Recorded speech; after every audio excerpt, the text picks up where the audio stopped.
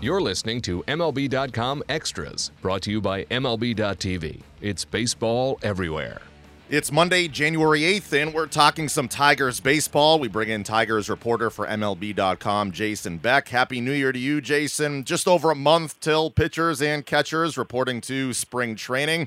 Went by fast the offseason, and before we get into the lineup and rotation and how everything's shaping up going into 2018, obviously it's a rebuilding time for the Tigers. They're getting younger, a lot of veterans, Justin Verlander, JD Martinez, Justin Upton, Ian Kinsler, traded away over the last 6 months or so. And looking specifically, Jason, in terms of the offseason, have the Tigers accomplished as an organization what they set out to accomplish? Yeah, by and large. I mean, they've been able to trade a lot of their veterans and get some prospects in return. It was a little bit more of a challenge on some of those deals. They were hoping for a bigger deal on Kinsler than maybe they got, but the no trade clause kind of limited their available suitors.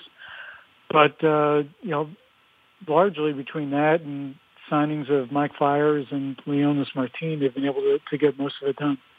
And if you look at any potential moves that could still be coming down the pike here in the offseason, you wrote a little bit about shortstop Jose Iglesias. Is he someone that could be traded before the season, or will we still see him in a Tigers uniform when the season begins?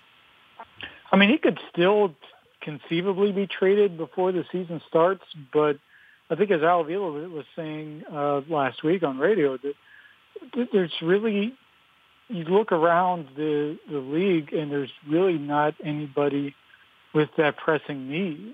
And, and they've addressed it elsewhere. I think that, Freddie Galvis going to San Diego was, took out one potential suitor, although San Diego and Detroit talked about Iglesias previous offseason and really couldn't come close on anything. So most likely he's going to open the season at short.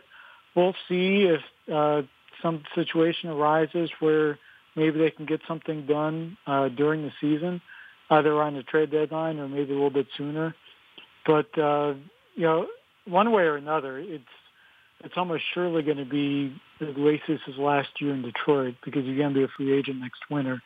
And right now, just given where the Tigers are at, I would be very surprised if they pursued any sort of contract extension, given where they are now and the fact that they really haven't, they've been basically been talking about doing the opposite for the last couple of years.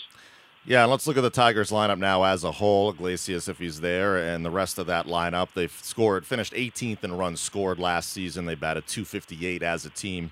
How do you see the lineup shaping up and changes in that lineup going into next year, or into this year, 2018? Well, I mean, it's going to be a very different look starting at the top. Ian Kinsler is very solid, and very effective in that leadoff role. And now they have to figure out what they can do aside from that. Could a speedy guy like Leonis Martin get that job? Or would they be better off trusting it to maybe somebody like Mikey Matuk? The middle of the order actually isn't badly off, assuming that Miguel Cabrera is healthy again. If you combine him with Nick Castellanos, the way he hit down the stretch, and then if you can get some sort of effectiveness out of Victor Martinez, and depending on where Jeimer Candelario hits, you've got the makings of a heart of the order that can produce runs and drive in some runs. The question is going to be, I think, in the surrounding areas of the lineup, where the guys on base are going to come from and how regularly they can get on base.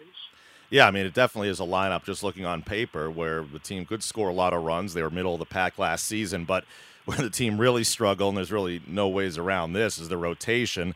The Tigers allowed the most runs in baseball last year, the highest ERA at 5.36.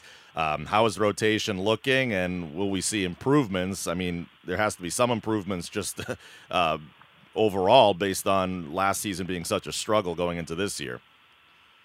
Well, it's a lot different looking without Verlander. I think at this point you're counting on Michael Fulmer to assume the role of ace.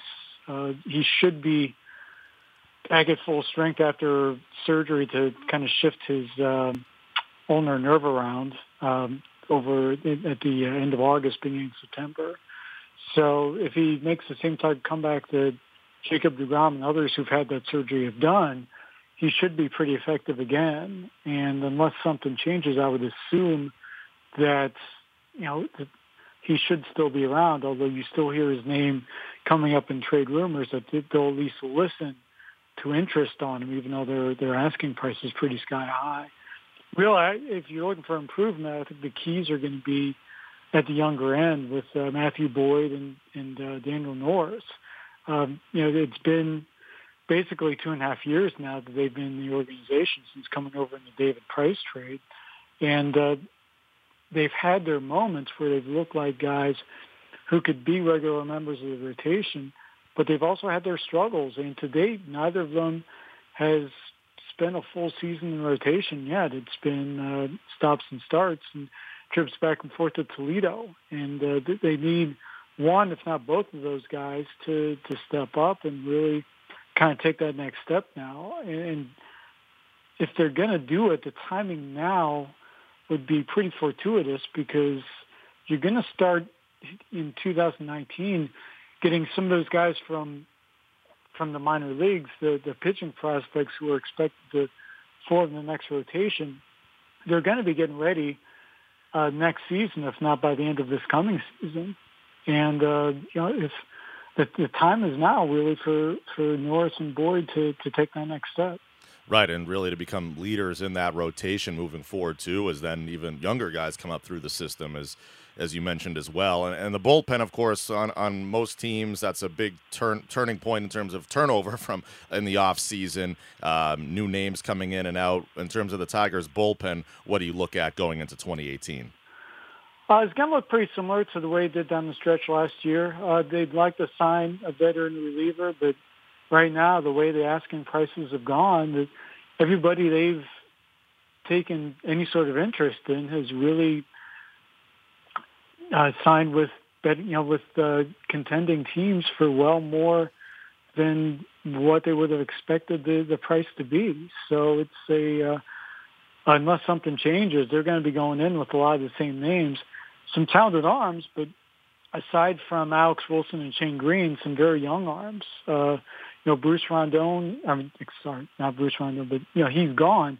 But Joe Jimenez has a chance to take a step and form a role for himself in the bullpen, either in setup or somewhere maybe in middle relief.